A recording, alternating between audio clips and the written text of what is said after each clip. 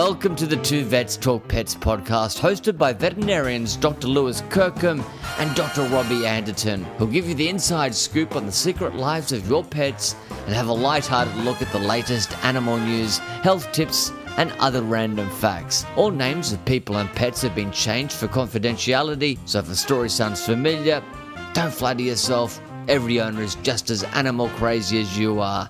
So sit down, place your furry, feathered or scaly best friend on your lap, and it's over to Lewis and Robbie. Hello and welcome, listeners, to episode 16 of the Two Vets Talk Pets podcast, where too much talking to pets is barely enough. I'm Dr. Robbie Anderton, and I'm joined this week, as I am every week, but by a man who's been doing some really great community work. Now, he didn't want me to say anything about this, listeners, but I really just wanted to say about just how special this guy is. Can you imagine being someone who goes down playing a ukulele and handing out muffins and cookies to people that have been lining up at the COVID testing facilities for 5 to 6 hours? That man is Dr. Lewis Kirkham. Lewis, you're a community star. How are you going, mate? I'll tell you what, mate, those people are going through enough pain. They don't need me down there strumming my ukulele while they're queuing in line. What would be your go-to ukulele tune, mate? Would you just be playing the Richard theme song over and over and over again? That would be torture. Well, I've got what's the one we were just playing before, wasn't there? I'm just trying to find it.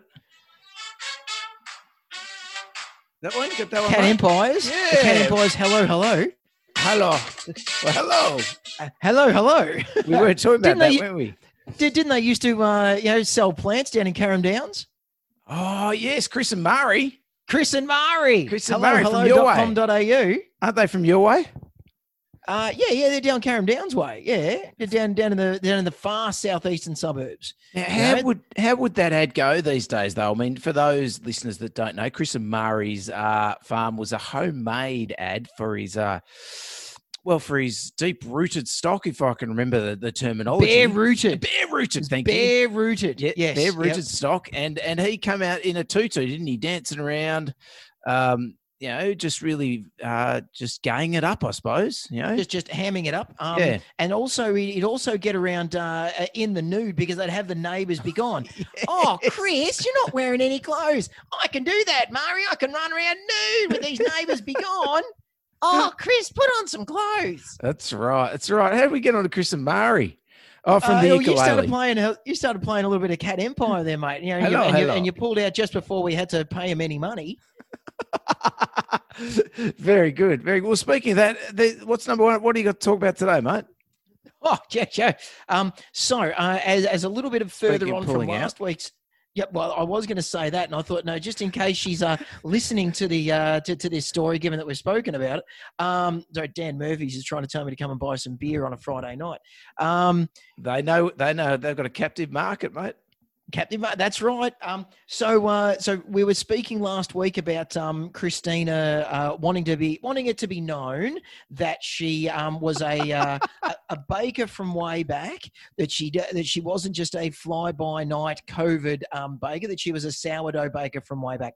So I said that to her. I said, "Oh yeah, look, you'll be happy to know we've recorded the retraction. You don't have to sick nice guy Ron's lawyers onto us in order to get us to retract. We will retract. That's fine. Ron, has she got a phone number of Ron from the Cat Lover Show? Has she? Well, at least he's solicitor anyway. He's cease and desist solicitor. So so I said to her, "No, look, see, that's fine. We've got this sorted out. We told everyone about how you're been a long time sourdough baker." But the problem, so Christina's been thinking about getting back on the tools, Lewis. So she's been thinking about trying to do a little bit of house call stuff, like to the parents in the local area. But she woke up in a fever dream the other night, Lewis, because after talking about dogs and bread toxicity, she was dreaming that she was seeing a dog or having to go out and see a dog that had bread toxicity, but she couldn't remember what the antidote was. Oh. She couldn't remember what she got, and she go, I can't remember what I need to treat the dog with. What's the antidote for bread toxicity? Oh, I can't remember. Oh, this is terrible. So, so there you go, Christina. Apologies for the fact that I had to, give you nightmares. Well, perhaps go back to episode 114. Just scroll through there in your dream, And at the end, we talk about doe toxicity, don't we? Yes. Yeah. Doe toxicity. Yeah, exactly. Well, perhaps if we talk a bit more about her banana bread making, then she'll have a dream about banana bread toxicity. Is that a thing? Yeah.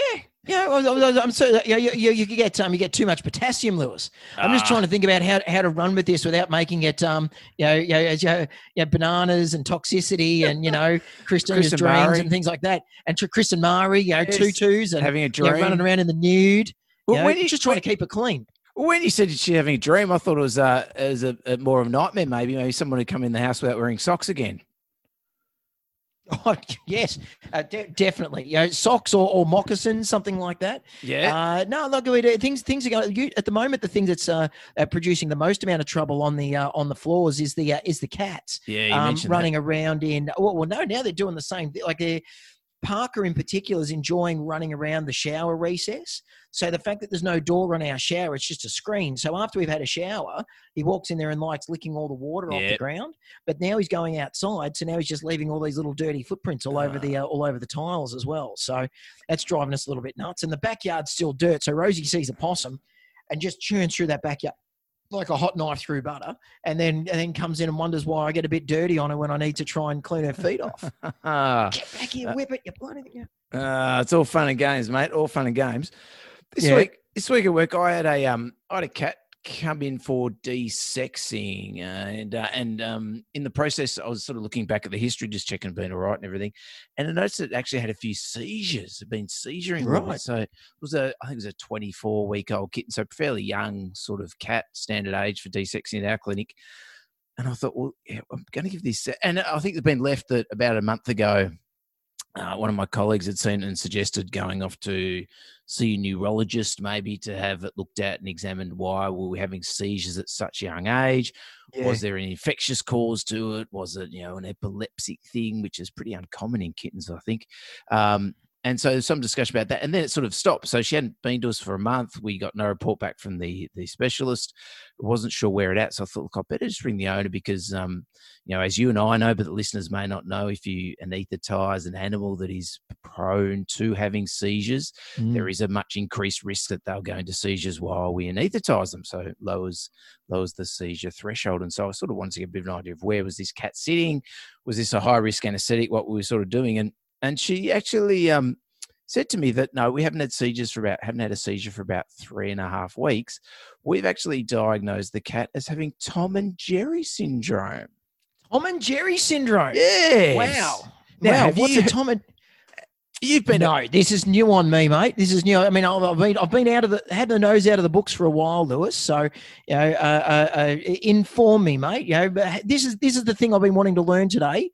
Well, Tom and Jerry syndrome. Well, would you believe this is the second Tom and Jerry syndrome that I reckon I've had in the last 6 months? And I've been meaning to bring it up in the podcast, but only now that I've had a second one that I thought it was worthy enough to bring it into evidence, shall we say.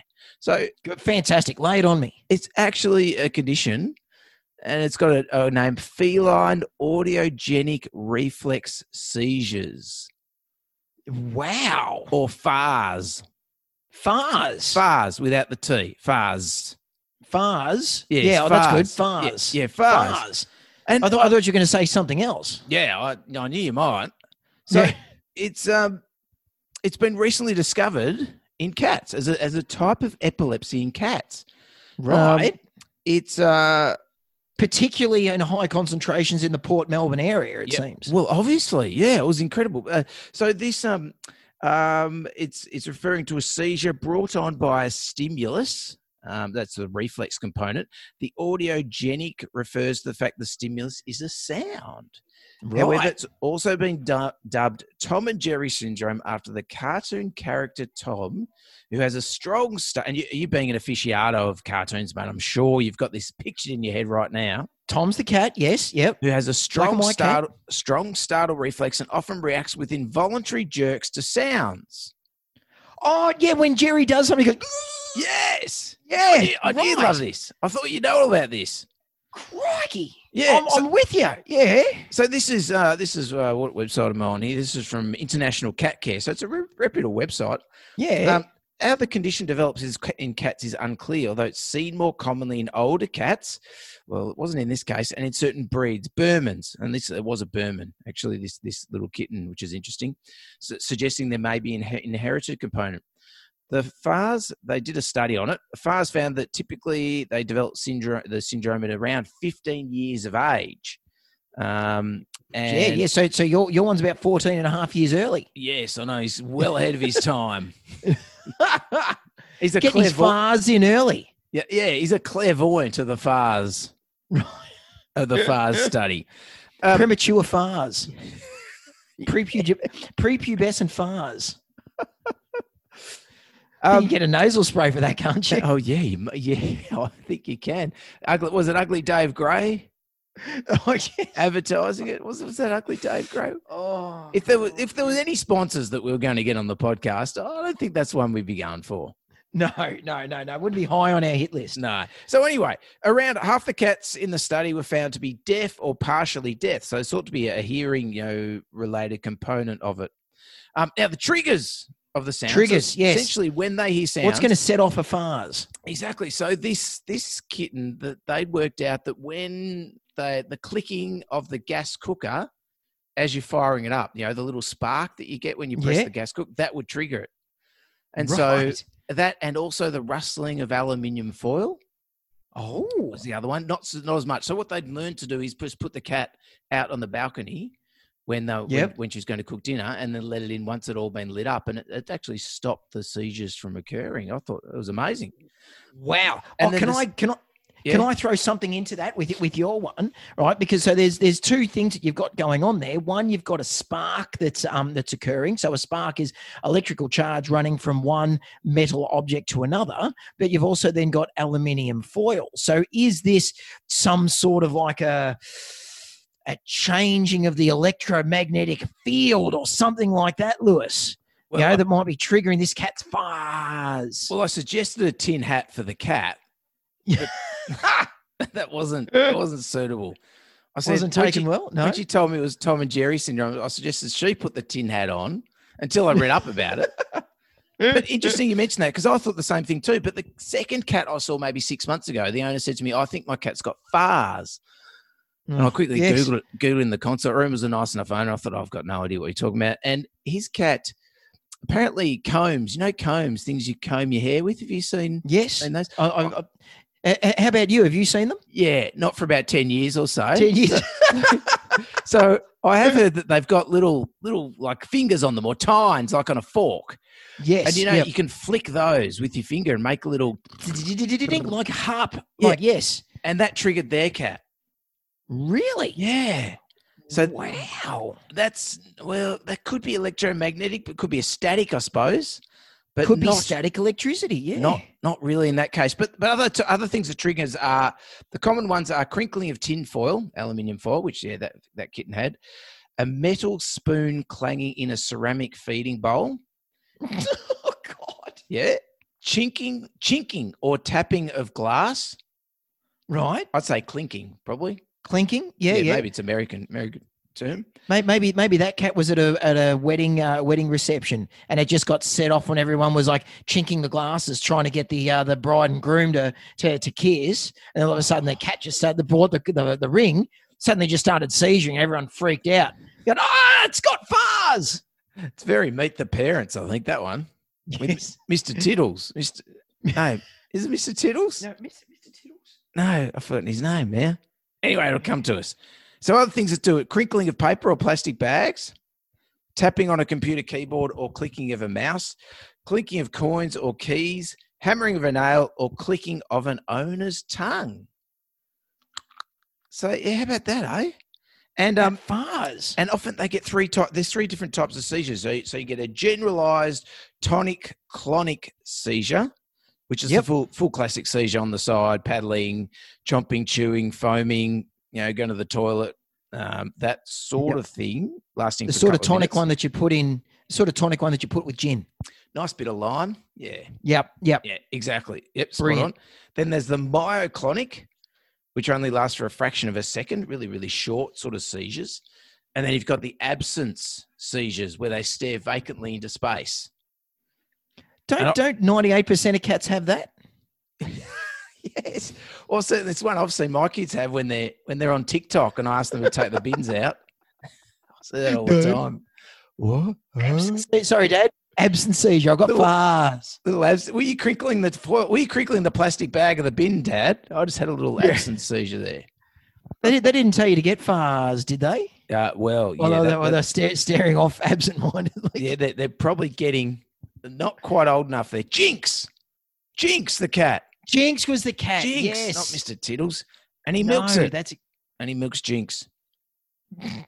So the treatment, there's lots of treatment. Well, not really. No, they all talk about, using medications with the seizures and stuff. I guess that's just quite severe and you can't remove the auditory stimulus. But in this owner's case, they just didn't like the gas cooker when the cat was around. They put it outside. But interestingly, I then rang the owner the next day because, we didn't have any seizures. Anesthetic went fine. D6 went fine. No worries at all. But I rang the owner the next day, and interestingly, they said it did have a seizure in the car on the way home. Right. So I'm not sure on what the trigger was there. Yeah, maybe they were going past someone's barbecue and they were just firing the little spark plug in there. Maybe it could have been the spark plug in the car, Lewis. Yes. Yeah, as I was starting it off, like you could hear it through the engine, the spark plugs that were firing off, burning the fuel, just set the cat off. I did ask if they took the cat home under the bonnet of the car, possibly right next to the spark plug. They said no, they didn't. So who knows? No. So there you go, FARS. We learn something new every day. FARS, wow, and that's the sort of thing that that keeps you on your toes, isn't it, Lewis? Yeah. In this profession, so every now and again somebody comes at you with a FARS case that you've never heard of, and you get complacent when you're our age. You just go FARS out, eh? Another one. FARS out. Get the old exercise book out and write it in the back, page 73. FARS. Nice. Well, there you go. That'll be a good one. I can dazzle the other vets at work here. Yeah, but that's the thing. That's the thing, Lewis. When you're as experienced as what we are, sometimes you can get a bit complacent. But I had an interesting interaction with a client this week that made me, it made me feel good, Lewis. Like it's been quite a few years since I've had anyone pay me this particular compliment. Right. But I had someone asking me this week, so how old are you? I said, well, I'm 41 and a half. And they go, no. I said, yeah, you don't look old enough to be a vet. I go, well, look, I'll be perfectly honest with you. People used to tell me that in my 30s, but now I'm in my 40s. That's quite nice, I don't know. They might have been angling for a compliment discount or something like that, Lewis. I'm not sure. But I was going to say that in the next breath, did they say, now, is there any chance of a seniors discount on the... Yeah. They it might have been the clicking of my pen that caused them to have a little bit of a quick sort of FARS like seizure, Lewis. It caused their eyes to lose focus and mate, just sort of get rid of the wrinkles. Right. Well, that's nice, mate. So they thought you were quite young. They thought I was young. Fantastic. That's quite funny, Like I used to get it all the time when I started here. It took me about 2 years before people realised that, hang on, I am actually old enough to be here and old enough to be doing the job. But it's been quite a while now. Well, last week we were talking pretty boys and stuff. You have got the baby face, mate. The Robbie baby face, eh? I haven't. I had shaved as well, so that was that I think was part of it. Whenever I'm losing the whiskers, it just certainly drops a few years off me. And the nurse going, "Oh, it's fine. It's so nice to get told. So you'll be wishing people said that to you in a few years." I go, yeah, but I don't know if when I was in my 30s, I'd believe it. When people tell me that in my 40s, I think people are just trying to take the FARS out of me. No, I'm sure they're not, mate. Sure they're not. All right. Anyway, now big thank you to Zylkene. It's one of the sponsors of our podcast. Thank you very much for your support. Zylkene is a mild anxiety lowering medication supplement that you can get over the counter. You don't need to come to us for it, but you always can. Yeah, it'd be good to come and talk to you, vet, about whether your animal needs it and whether there's it can be part of a full behaviour modification training program to try and help desensitisation. But it's a pretty good one to start with. Exactly. So if you think your dog is anxious or dog or cat is anxious in a certain situation, mildly anxious, certainly something you can give. It's very palatable. You can put on your food, on their food, or your own food, I suppose. But probably you want to feed it to your pet for their anxieties. And also, we've got, speaking of food, we've got Delicate Care, the Australian-made food. Fantastic product. Had a dog this week that it's a young dog that's got. I had sort of. We came to us for a second opinion, and it's got some issues with vomiting, over a few days or so, and sort of poos that go up and down, a little bit diarrhea-y. And I was sort of, the owner was, I want some medication. I want to run some tests. I want to do all this or that. I said, look, take this food. Don't only feed it the delicate care, skin and stomach, and let's talk in 3 weeks and see how we go. So, it's perfect for those suspicious of food intolerance sort of cases. A bit like that dog there. And I'm pretty certain that dog's going to be just fine on a novel protein like the skin and stomach. So thank you very much for your support, guys. And it's certainly a realistic way of trying to manage those cases too. Like I know we've spoken about it before, because I'd say to people, I can do fecal tests on your dog, and I could spend a couple of $100 of your money, and I can probably predict what it's going to come up saying. And then we're going to say to do this anyway, or we could go and do some endoscopic biopsies and then possibly have to do the food trial. Do you want to do the food trial first? Why not? Let's give it a shot with that. And then if it's not getting better, then we'll go and start spending some of your money. But you got to feed it anyway, so why not go for a novel protein diet? I think it's a good, valid way of trying to manage it. We're doing this podcast for 2 years, mate, and I really feel like you were just in the consult with me, because that's exactly what I said. It's like a mind melding, Lewis. Like we're becoming like an old couple. We know we're going to be able to finish each other's sentences. Well, an old couple with one of us that looks young. Looks young. Obviously. That's right. Yeah. Young enough not to be a vet. Oh, that's right. I wonder what I could be if I wasn't a vet. Vegas dancer would be good. I've often look, I don't want to upset you, jazz mate. Hands. I don't want to upset you. I've always thought I'd have the thighs to be a speed skater, but I'm just no good on the ice. Right. Okay. Perhaps when we get Christina on to when she's advertising her new house call business, we can talk about your thighs at that stage. Do you think? House call and sourdough. Maybe that's what she call it. Veterinary services. Sourdough veterinary services. You're gonna get in trouble, mate. Very careful. No, that's all right. It's fine. You're going to call it sourdough vet services, sourdough mobile vet services. Yes, yeah. That it's that it's good and it's wholesome. And there's a I don't know how else I can try and and curb it in, but it's valid. I'll put it on the list. How about that? Fantastic, great. Or if Patreon supporters, if they had any ideas on some names, then get on Patreon and give us some ideas of some names for Christina's new mobile vet business. Something to do with sourdough, maybe banana bread, something wholesome. So something about how poor she is, that she poor Christina, that she has to put up with me, something like that. Oh mate, no way. Those thighs, she loves those, mate. Oh yeah, absolutely. That's ice skating it's thighs. Great. It's all the squats that I do, Lewis. Just working, we're working on the legs. Right. Every day's a leg day for me, Lewis. Very good. All right, so thank you to our Patreon supporters. And yes, go to patreon.com and search for Two Vets Talk Pets. All righty. And mate, what do you got in the news this week?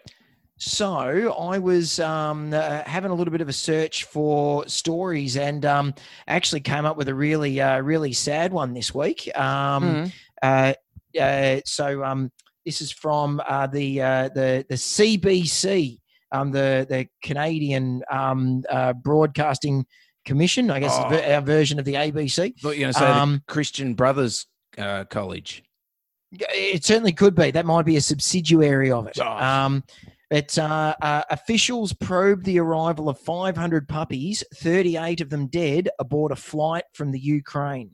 Oh. So, and this is something that was sort of completely took me by surprise, because this doesn't really happen for us here in Australia, because we've got some, pretty stringent importing, quarantining rules for animals flying into this country. So we don't really get any issues from people trying to ship in animals en masse. But this was a Canadians' taste for. So this is reading the article. This is from David Seglins and Carly Thomas.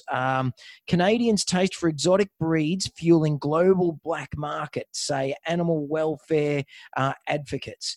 So the Canadian Food Inspection Agency is investigating after the gruesome discovery of dozens of dead and dying dogs aboard a recent flight from the Ukraine.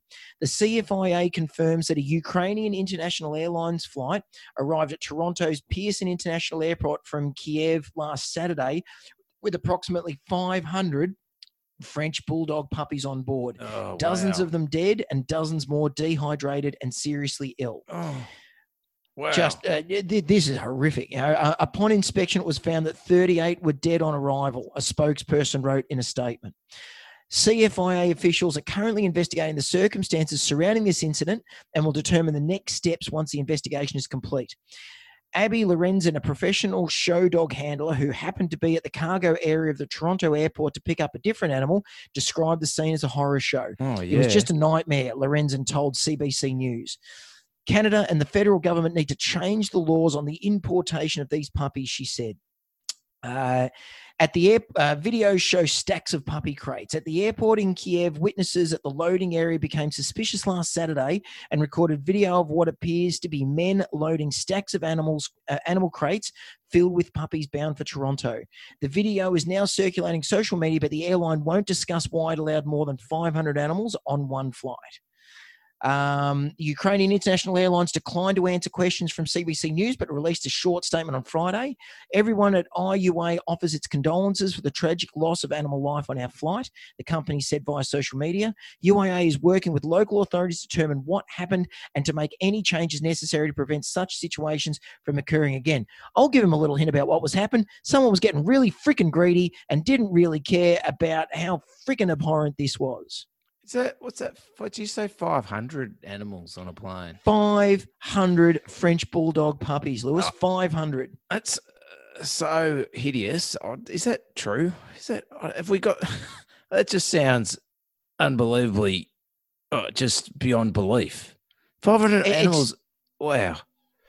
Yeah, loaded in dog carriers and crates and being sent via an international airline into Canada. Surely not. How does that even get? That's just, I'm speechless, mate. Don't know what to think about. That sounds just, whoa. Yeah, wow. I'd love to think. I'd hope it was fake news. I really do. That just sounds, wow. Yeah. 500 on a plane. Officials in the US have turned away flights and have documented numerous cases of mass imports by covert groups using faked papers and forged vaccination records to circumvent import restrictions. Wow. The CFIA terrible. insists Canada has rigorous standards for animal imports in order to protect Canadian animals from the introduction of serious animal diseases.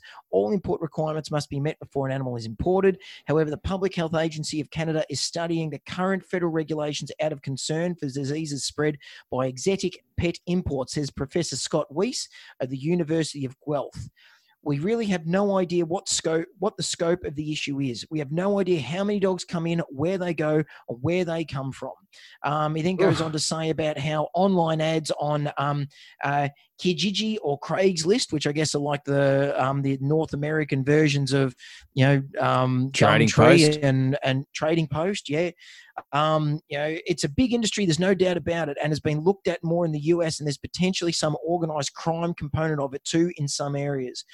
There are lucrative situations where you can buy large numbers of dogs fairly cheaply. You mentioned 500 French bulldogs. If those are going at sale for $3,000 to $4,000 a dog, that's a massive amount of money. That's a lot of money. So hopefully it is false, but I mean the CBC is not a small organization, and some of the people that they've got commenting on this are not like they're they're so that's. That's insane. So, that's incredible. You think about with us, you can't even put a French bulldog on a plane nowadays without a vet signing off on one dog being fit. Fly interstate, let alone internationally. Exactly. And you can't even bring even if you're a top celebrity who's appeared in many movies over the years, some of them about pirates and things. Pirates. You can't even bring your two dogs in, Bistel and Pooh. No, hang on. What were their names? It was. It wasn't. No. It was Boo and. We don't want to mention their names, do we? No. You'll have to beep that out. They might really have to sue us then. Yeah. We might really get sued. And But- his lawyers are probably going to have more money than Ron's as well. Yeah, I think so. But I think it's pretty well known, that a well-known celebrity tried to bring their dogs into Or Australia. did bring. Yeah, Did true. bring in Yes. and hid them in the plane, and Yeah. it was only when their groomer posted pictures online of so that was how it got out. So Ah. they've posted pictures online of these dogs going, oh hey look, I've just groomed these dogs, and then someone's gone, pretty sure those dogs didn't go through quarantine, and Yeah. they didn't. Yeah, wow. So you can't even do that in Australia. You can land 500 dogs on a tarmac in Canada. That's incredible. Wow, mate. Yeah. Wow. So Gee whiz. So be careful of where you get your dogs from. I mean that's just puppy farming to an unbelievable scale, to be thinking that you can then ship them in internationally. My goodness, so that was something to look at. I got, usually we try and take the keep things lighthearted here, but I thought, that's probably something that is worthwhile. If you're gonna go and get a pet, go and talk to go and meet the parents. So at least in that way, that they've been bred in the same country as where you're at. Also gives you a good idea of what the behavior of the parents is going to be, and try and stop this stuff from happening. But I really hope they change the laws over there, because that is abhorrent. Yeah, horrendous. Absolutely horrendous, mate. Yep, Yeah. definitely. Look, I'm going to move on a little bit Yes. into there's some holidays coming up for our friends in Canada and in America. Canada Day on the 1st of July. Yeah. And US Independence Day on the 4th of July. Big fireworks days for our overseas listeners. So I just want to give a little bit of a warning to everybody that if your dog is afraid of fireworks, afraid of the bangs and the booms, now is the time that you need to go to your vet. You need to go to your vet. No point going on the 30th of June or the 3rd of July and saying, hey, or the 4th of July at 5 o'clock. That's right. Yeah, exactly. Yeah. Going, hang on, my dog's a bit scared of fireworks. Now's the time you need to go. You need to get down to your vet now. Talk to them. They will recommend, hopefully with such short notice, some medication that is going to help your dog with the anxieties. They might recommend Zylkene. Big, really good for those mild Quite anxieties. possible. And you need to start it now. But it's really important that you need some anti-anxiety medication to have in your firework sort of preparation kit. There's lots of different medications we have available now. There's, we've talked about them before. There's the trazodone, gabapentin, alprazolam, clonidine, and then over in the States there's a product called Sileo that's good as well. They all work fairly quickly, really good for dogs with anxiety to those booms and the bangs. If your vet gives you the acepromazine or the ACP, do not use that. We try and avoid that. It just causes sedation, doesn't help with anxiety at all, and has the potential to make them worse. So if you have got the acepromazine, go down to your vet now and say, hey, I don't want this one. I want one of the other ones that Lewis and Robbie recommend. Give me something else. Exactly. Lay some good stuff on me.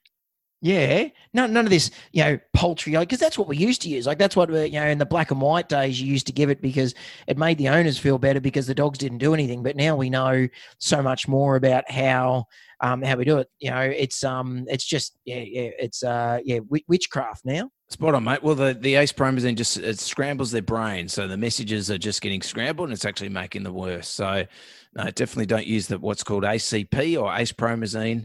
If you're wondering what it is, check it up on Google and have a look. Have you got acepromazine for your pet? Because we don't want to use that. So get down to your vet. Say to them, it's a perfect time to talk to them. Say, hey guys, can I have something for my dog or cat for what's coming up in the next few days? Also, not the brain scrambling one. No, exactly. Spot on, mate. All righty, what else you got? So there's also been a little bit going on here in Australia with an emerging zoonotic, or what was previously thought to be a zoonotic. An exotic disease here in Australia. Yep. But one that you may remember that I diagnosed once on a dog here. In little old Mount Waverley, but it was a dog that got shipped in from Southeast Asia. Right. What is it? So it's ehrlichiosis. Right. Yes, so a tick-borne disease. So this is from the ABC News. Yes. On the new Northern Territory Country Hour by John Daly, Northern Territory vets suspect exotic tick-borne dog disease has gone undetected for years. Oh, wow. Whoa. Yeah. So, 'Cause so a little bit. It's all through Asia, isn't it? I think all through Asia, and is it in America as well? I'm pretty sure it is. Yes, yeah. Yeah. I mean, absolutely. But we'd always thought that it wasn't present here in Australia. Yep. Yeah. Apart unless it was in dogs that have been transported in. Yes. So an exotic disease potentially fatal to dogs has recently been confirmed in Northern Australia for the first time, with multiple cases reported in the Northern Territory and Western Australia's Kimberley and Pilbara regions. However, some Northern Territory veterinarians suspect the disease may have avoided detection and circulated in the state's ticks and dogs for years. Wow. So we're talking about ehrlichiosis, is the tick-borne illness caused by the bacterium Ehrlichia canis, which occurs worldwide and is most common in tropical and subtropical regions.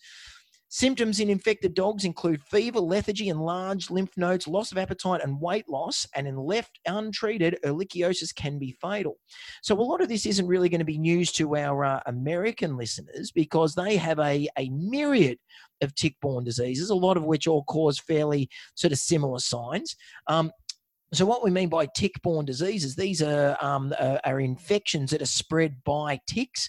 So if you've got high tick areas, so you get ticks that feed off affected dogs and then go and spread them to other unaffected dogs, and it can spread quite quickly. And then cause it can be often quite sort of nebulous clinical signs, quite vague clinical signs. But generally, and been tested for previously in Australia, but now suddenly, it's out and around. Wow. Northern Territory's Chief Veterinary Officer Sue Fitzpatrick said cases of ehrlichiosis were also confirmed in 5 dogs. Australia's first domestic outbreak was found in dogs in the Western Australia towns of Halls Creek and Kununurra in May, and further cases have been described in Western Australia's West Kimberley and Pilbara regions. Northern Territory Chief Veterinary Officer Sue Fitzpatrick said cases of ehrlichiosis were also confirmed in 5 dogs from the Northern Territory town of Katherine and a remote community west of Alice Springs last week. Dr. Fitzpatrick said the prevalence of the disease was difficult to determine because its symptoms were similar to other well-established tick-borne diseases such as anaplasmosis and babesiosis. Right. So there's probably been dogs that have been showing similar clinical signs, but they just haven't been testing for it. Yeah, okay. Is it a particular type of tick that's restricted to those hotter areas, the WA and the Pilbara and all those sorts of Northern Territory? Am I really testing you there, mate? Probably are a little bit.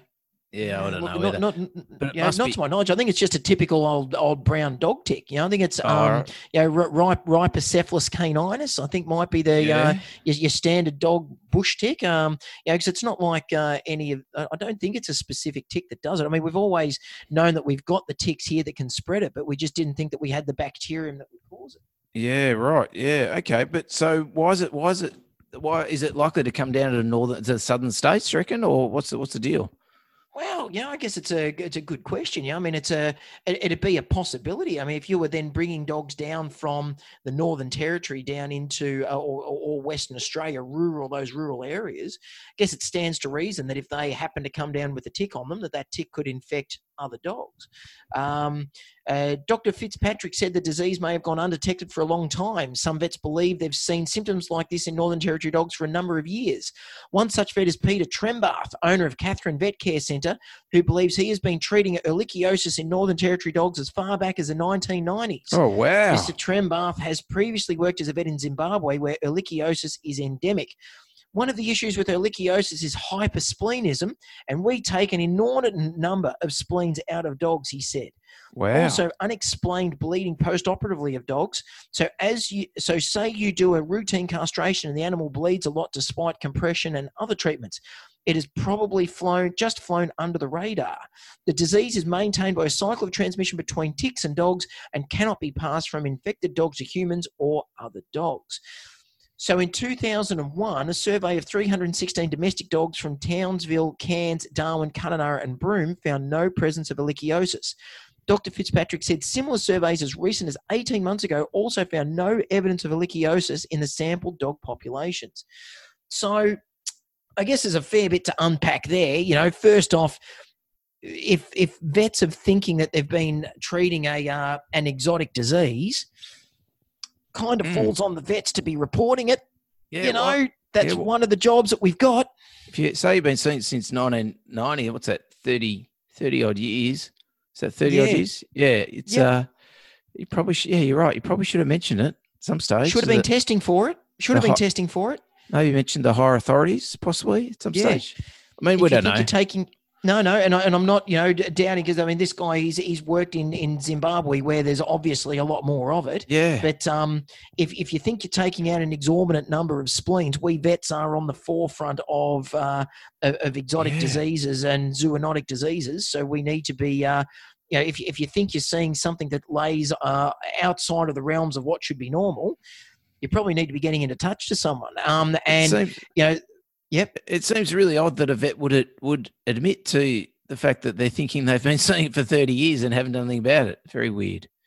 Yeah. One of the reasons for thinking that they may not have been testing for it that they go on here in the article is the financial cost of testing. So the fact that it costs money in order to do the tests. But I know when we were trying to diagnose it here in the dog that we saw, there was no cost to the owner. It was all footed by the local government because exotic disease. The government will step in and you'd think pay for all the testing. Well, that's the whole reason for why we've got disease surveillance things. So then that way, if you're thinking you're seeing something, you're not having to say to Mrs. Brown, "Oh, look, sorry, Mrs. Brown, I think your dog's got ehrlichiosis. This is going to cost you $400 to do the test." It's for the good of the community. Would you like to do it? No, Well, I'm gonna ring up ring up my local Department of Primary Industries and Fisheries or whoever's a Department of Ag and say, "Hey, look, I think I've got this. Are you guys going to foot the bill for the test?" And they'll say, "Absolutely, we will." You think they would? Did they name the vet that said that? Not What's that you that? need to. The vet that said they've been seeing for 30 years. Did they mention who it was? They did actually. Happily yes, put his name on it. Yeah, wow, that's really interesting. And he even sent a photo of himself in as well. Oh. So looking here, it's got a picture of him, and it says, so Peter Trembath believes he has treated Northern Territory dogs for ehrlichiosis for decades. And the photo supplied is from Peter Trembath. So he sent his own photo in there. So, and tell me, is he looking young? Is he looking too young to be a vet, mate? At 1990s. No, he looks like he's experienced a lot more in life than what I have. Right. So, but which you would do if you came from Zimbabwe and worked in the Northern Territory. So here I am, a nice moisturised skin small animal vet from the southeastern suburbs of Melbourne. So I'm not going to go casting dispersions of a Northern Territory vet. They work a lot harder than what I do, Lewis. So he's definitely the coalface, isn't he? Yes, my word. Out in those remote communities, that sort of thing. That's some hard work there, definitely. So certainly one of the big things to do to try and protect your dog from this would be making sure it's on tick protection too. So if you've got dogs that are on tick protection, then it's unlikely your dogs are going to pick up the ticks and therefore unlikely to pick up the ehrlichiosis. So it's probably a good idea to think about if you're in those. I mean, gee whiz, if you're in Darwin or you're in, you're in Catherine, Catherine, Alice Springs. I mean, realistically, even Perth, because it might be people coming down from those remote areas bringing their animals down.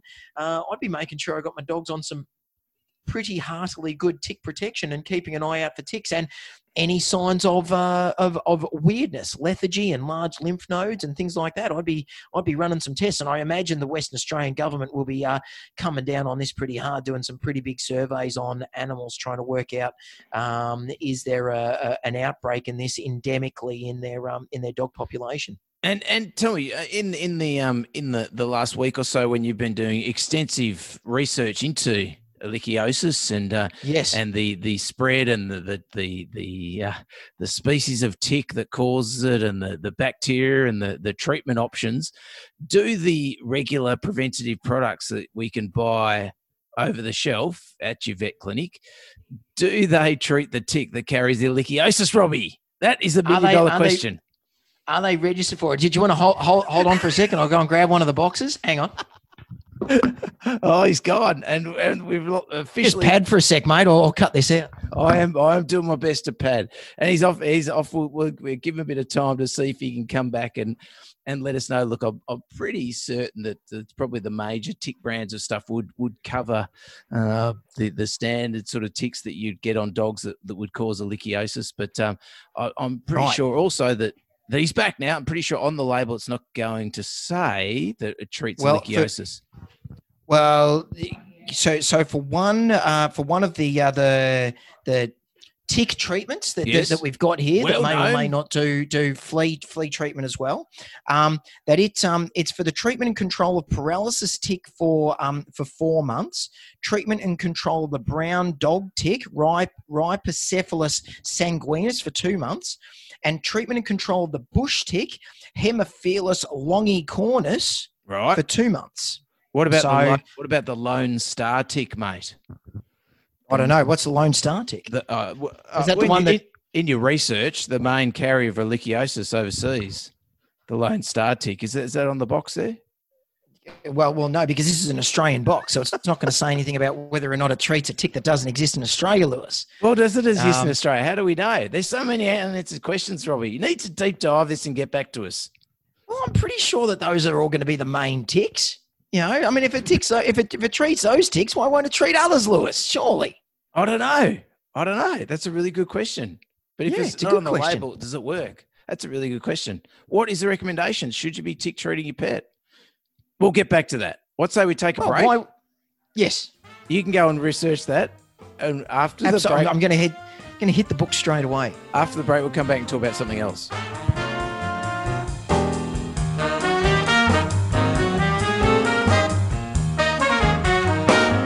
Hey, Robbie, I'd love to give a shout out to our friends at PetSure for their awesome free webinar series. Yeah, man, I heard about those. Aren't they called Pause and Learn, as in PAWS? I see what you did there. Oh, mate, there's nothing like a good acronym. It got your attention. It certainly did, mate. But seriously, the PetSure webinars cover some amazing topics, though. They sure do. There's one on COVID-19 and pets, very topical and essential viewing for all concerned pet parents in this COVID-19 world. Indeed, mate, and for vets as well. Oh, you're absolutely right. There's also another one called Setting Up Your New Pet for Success. And here's one that's really important, helping pets avoid separation anxiety. That'd be right in your wheelhouse, wouldn't it? Oh, mate, love that. Anything on behaviour, that's absolute gold. Oh, mate, it's all gold for PetSure here. And you know they're presented by PetSure's chief vet, Dr. Danny Houlihan, friend of the podcast. And also they have a range of other pet experts for each topic. So you know you're getting the good stuff. Oh, mate, that sounds great. So to learn more about these webinars or to register, visit petsure.com.au/webinars. Registration is free, but spots are limited. And since we've just registered, 2 less. So make sure you secure your spot today. Oh, T's and C's apply. Visit petsure.com.au for more information.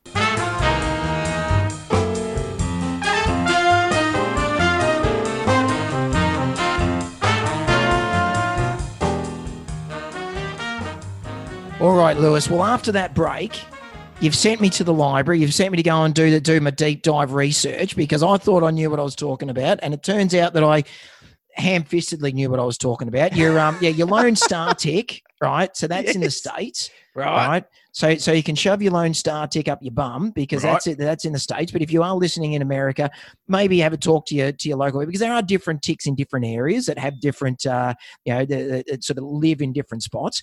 Here in Australia, yes, it is spread by the brown dog tick, the Rhipicephalus sanguinus that we were talking about before. Of course you're right, mate. Spot on. Bang, you have little faith. So I guess the thing is, maybe we need to have a talk at some stage about what to do if your dog's got a tick, like how to remove the tick from a dog. Great that idea, should be. mate.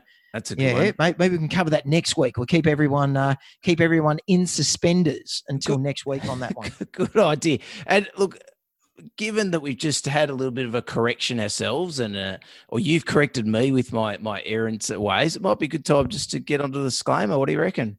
Why not? Yes, let me pull that up because that's not on the our disclaimer isn't on the Western Australian Department of Primary Industries and Regional Development website. I'll be perfectly honest with you. Is that the library you went to? Hang on a second. Yeah, Google. absolutely. Yeah. Yeah, Google. Well, Google then sent me there. You know, all advice on this show is general in nature, so please consult your veterinarian before following advice for your pet. We do our best to provide the most up-to-date information, or at least going and looking at the Western Australian Department of Primary Industries website. But as veterinary medicine is continually advancing and changing, please let us know if we missed anything or if you think we need to do more research. Now, this is something that I have researched, Lewis, so you can stick this up your bum for the next one, right? Excellent. So, is it sourdough recipes? Yeah, absolutely. Yes. Yes. Yeah. If anyone would like Christina to send you a sample of her starter, you'll be interested to find this out, Lewis. We've actually decided. So when you're making sourdough, right, you need to throw out 90% of your starter every time, right? And so you feed your starter. But when you're throwing out your starter, there was always seemed sad that you're throwing out all this stuff. But Christina's now come across a recipe that she can make sourdough crackers as well. So she's not just making sourdough bread; she's now making sourdough crackers as well. You heard it first on Two Vets Talk Pets. Yes. Maybe that could Two be vets talk sourdough. What about that's an idea for the new business, Crackers Mobile Vet. Sourdough crackers, sour crackers, Crackers, the Cracker mobile sour. vet. Yeah.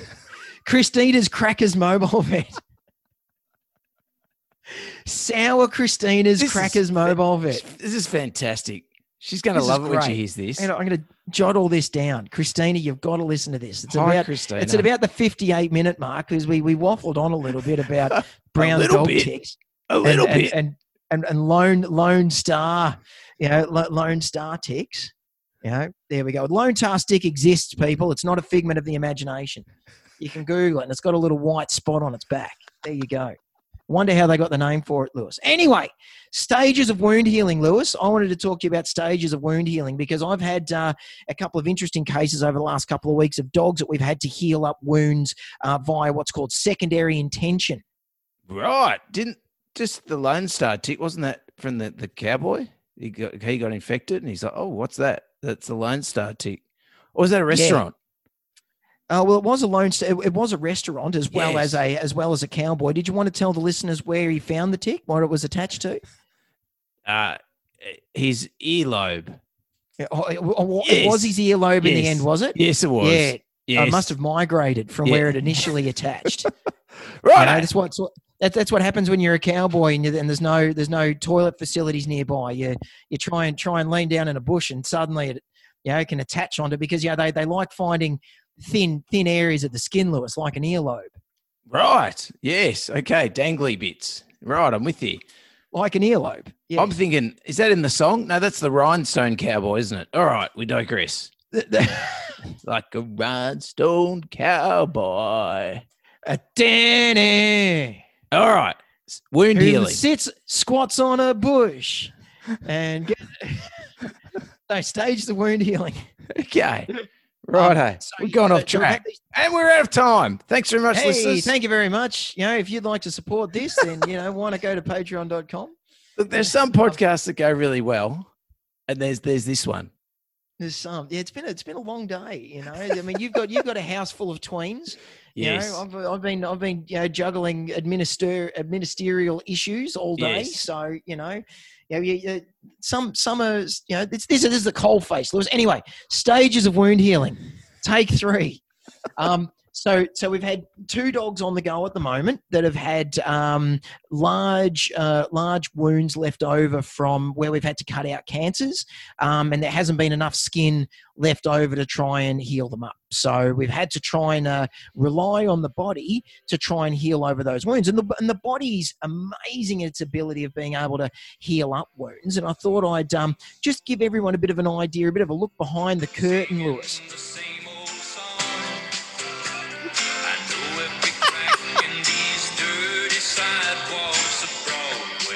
Let me know when you want to go for take 4, mate.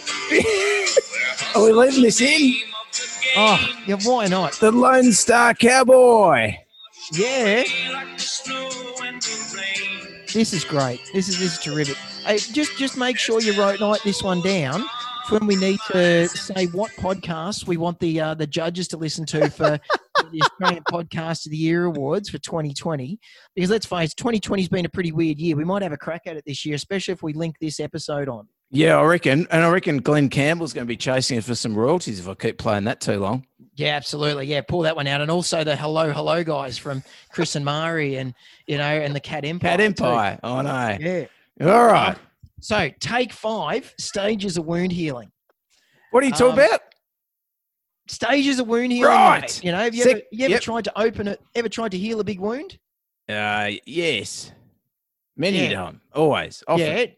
Right. Yeah, but we need it. It takes a while. Yes. And there's a reason why it takes a while, Lewis, because the body's developed some really cool ways on how to try and heal.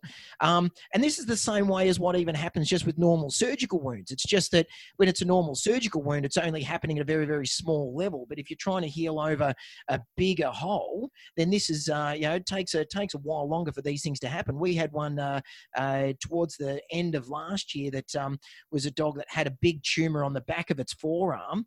And so it was like a Labrador sized dog, and this dog literally only had like about 1.5 centimeters of skin that was left over running down the front of its forearm. Oh wow. Still managed to scar up and heal brilliantly. Really? After a couple of months. Yeah, it was insane how well this dog's wound healed up. It was incredible. It was tremendous. Wow. So stages of wound healing. So first off, the first stage is called traumatic inflammation, Lewis. So it's all there in the title. Traumatic. So there's been some sort of trauma.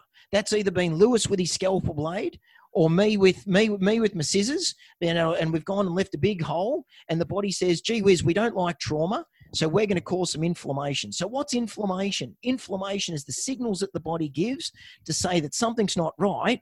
We've got to start sending some cells in here to try and clear some things out. And this is the same as what happens whether or not you've got an infection, whether or not you've had an allergic reaction, a burn, anything like that. Just something's happened, so your body gets inflamed. So you have blood vessel dilation, you get bleeding. Bleeding is where your blood vessels, start to get leaky because the body says, oh, there's something that's not right here. We need the stuff that's in the blood to get into the tissue to try and help to heal it up. And that's when you then get a scab form. So the scab's kind of like your first protector, if you will, in order to try and sort of stop stuff from getting in, and also to try and stop more stuff from getting out. Good stuff, mate. Yeah. Good. Stage 2, and that happens within the first few hours. Stage 2 is destruction and debridement. So destruction is then when you're setting, so as your blood vessels have opened up and the inflammatory mediators have kicked in, you get attraction of your white blood cells. White blood cells, main 2 types called neutrophils and macrophages. Your neutrophils are your pussy cells. So they're the ones that are coming in to try and help to produce enzymes to try and kill off bacteria and try and absorb bacteria and try and break down damaged tissue. And then your macrophages, they come in. They're your big cleanup guys. They're your big mini skip guys. They're the guys that are going to come in and just chew up all of that damage, the damaged cells, the damaged tissue, chew up the bacteria, chew them up and spit them out back into the body as little protein bits. It's like the Pac-Man, isn't it? In that old 80s game, the Pac-Man coming on with the big open mouth and just chewing it all up, isn't it? Just chomping it all up, absorbing it all in. The macrophages are amazing too, like just how big they can get. Like their ability of being able to absorb, all sorts of stuff is amazing. Yep. So they're basically they're your cleanup crew. So they've gone in there to say, right, well, we've got dirty diseased tissue. We need to get all that cleaned up because ain't nothing going to heal if there's any dirty stuff. So you got to get your clean in crew. Once your cleanup crew's gone in there and cleaned it up, then that's when you go to stage 3. So stage 3 is then proliferation and repair. Yeah, right. So once everything's cleaned up, then that's when your body says, okay, right, we've got a clean environment. Now we can start trying to do some rebuilding. And so the first thing that starts to go in there are what's called fibroblasts. Fibroblasts are cells that produce connective tissue. So connective tissue is your scaffolding. That's your stuff that's going to be there for your basis for all your other things to grow across. Your skin, your blood vessels, all that sort of thing. But they get attracted into these environments because, again, of these mediators, these inflammatory mediators that come in as part of the healing process. Once it's then laid down all its collagen and proteins, and so collagen is just part of that's your fibrous tissue that goes in there, and it's all over the shop. It's all higgledy piggledy. It's like when my kids are making Lego of their own design. It's like there's pieces of Lego everywhere, Lewis. There's no overall design to it. Yep. It's just throw down a whole lot of stuff wherever you can. Because then that's a low oxygen environment, then that's when your body goes, oh, geez, we don't like no oxygen. We need some oxygen in there. We need capillaries. Right. So what happens is you start to get capillaries coming in. They start to push into that low oxygen environment, because once you start getting your oxygen in there, then that's when all the other cells can come in to start to try and survive. So your skin cells and that sort of stuff. So first you need inflammation. Then you need to destroy stuff to clean it all up. Then you can start to rebuild. And once you're starting to rebuild, then you get what's called maturation. So maturation is when your body says, right, we've got nice, good, healthy tissue here. We can start to cover this over. So once you've got that nice what we call granulation tissue that's formed over there, so that's all your connective tissue and your capillaries, then your body can start to make that stronger. So rather than having your bits and pieces of tissue and fibroblasts and collagen going everywhere, the bits that aren't doing anything get chewed out and get replaced by things that are heading in the direction where you need it to be. So it's a really, really cool way that the body says, right, we need strength in this direction, so we're going to lay down our fibers in this direction. It all just does that through tensile strength. And so once you've got that granulation tissue there, it's resistant to infection. That's a great little surface for your skin cells to start to grow over from the side. So the skin cells grow from the edge. They can't, abseil in, D-Day landing style of, jumping out of an aeroplane and landing in. They just got to come in from the sides. Yep. And the other thing is there's also cells in there, and this is the coolest part of all. They're fibrocytes, but they act like muscle cells. So what that does, that's then how the wound contracts. Yeah, so what happens is you've got these wounds that are you've got cells coming in from the side, but the overall wound itself is contracting down as the body's trying to make it smaller. So it's pretty cool. So you've got these cells creeping in from the sides as well as the body closing it over. You've got your granulation tissue that's forming there that's got the great blood supply in there. And eventually these wounds, they just contract and get smaller and smaller and smaller. Fantastic, mate. Really, really well described there. It's taken me back 20 odd years when I did that at uni. Very, very succinct and very well described. I think the thing that rings true most for me is you talk about, that cells don't come in like they're jumping in on the D-Day beach and parachuting in or whatever it is, but they come from the sides. And I think that's one thing that owners tend to not understand is that when you have an incision that we do surgery, whether it's a small incision for a cat spay or a large incision for, full abdominal sort of surgery, the healing time is essentially similar for the same size of wound, only because healing occurs from side to side, not necessarily from end to end. So the cells don't have to come from one end and get all the way to the other end or halfway along until it's healed. It actually heals from side to side. So that's important when you're talking about wound healing.